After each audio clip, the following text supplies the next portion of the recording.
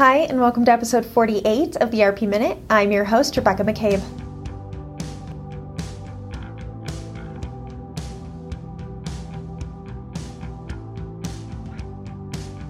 Last week, Infor announced a new partnership with Syntellis Performance Solutions, a leading provider of enterprise performance management software, data, and intelligence solutions. This partnership will provide Infor's existing and new healthcare customers access to Syntellis' Axiom Healthcare Suite, giving users the tools to improve the cost of care and the operational outcomes of their organizations. We are observing this interesting move of ERP vendors moving deeper into healthcare, which will continue as the sector is seeing IT investment. Acumatica has recently broadened its relationship with Shopify by supporting the development of its new business-to-business solution. Merchants can use Shopify's solution to manage B2B and direct-to-consumer stores in a single platform.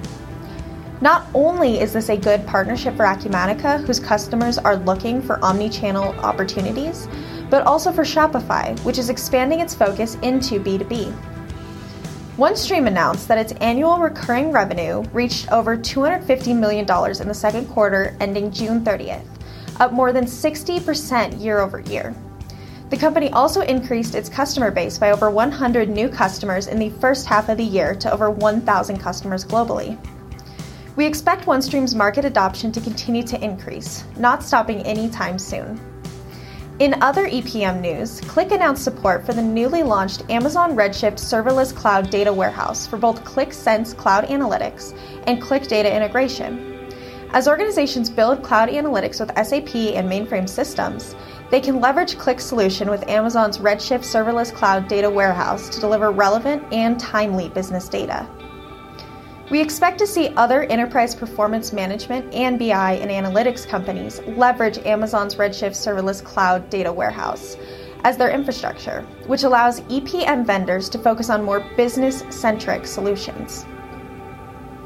Blackbaud announced strategic organizational updates to its executive leadership. These changes include Kevin Greger being appointed Chief Operating Officer, David Benjamin being appointed Chief Commercial Officer, and Tom Davidson being appointed Executive Vice President of Corporations. We expect these leadership changes to help Blackbaud to further firm up its leadership position in the nonprofit ERP space.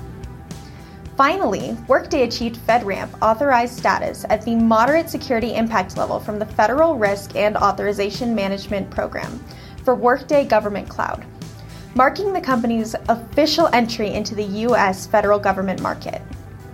This marks a major stepping stone for Workday, as it increases its growth with the certification to supply the U.S. federal government market.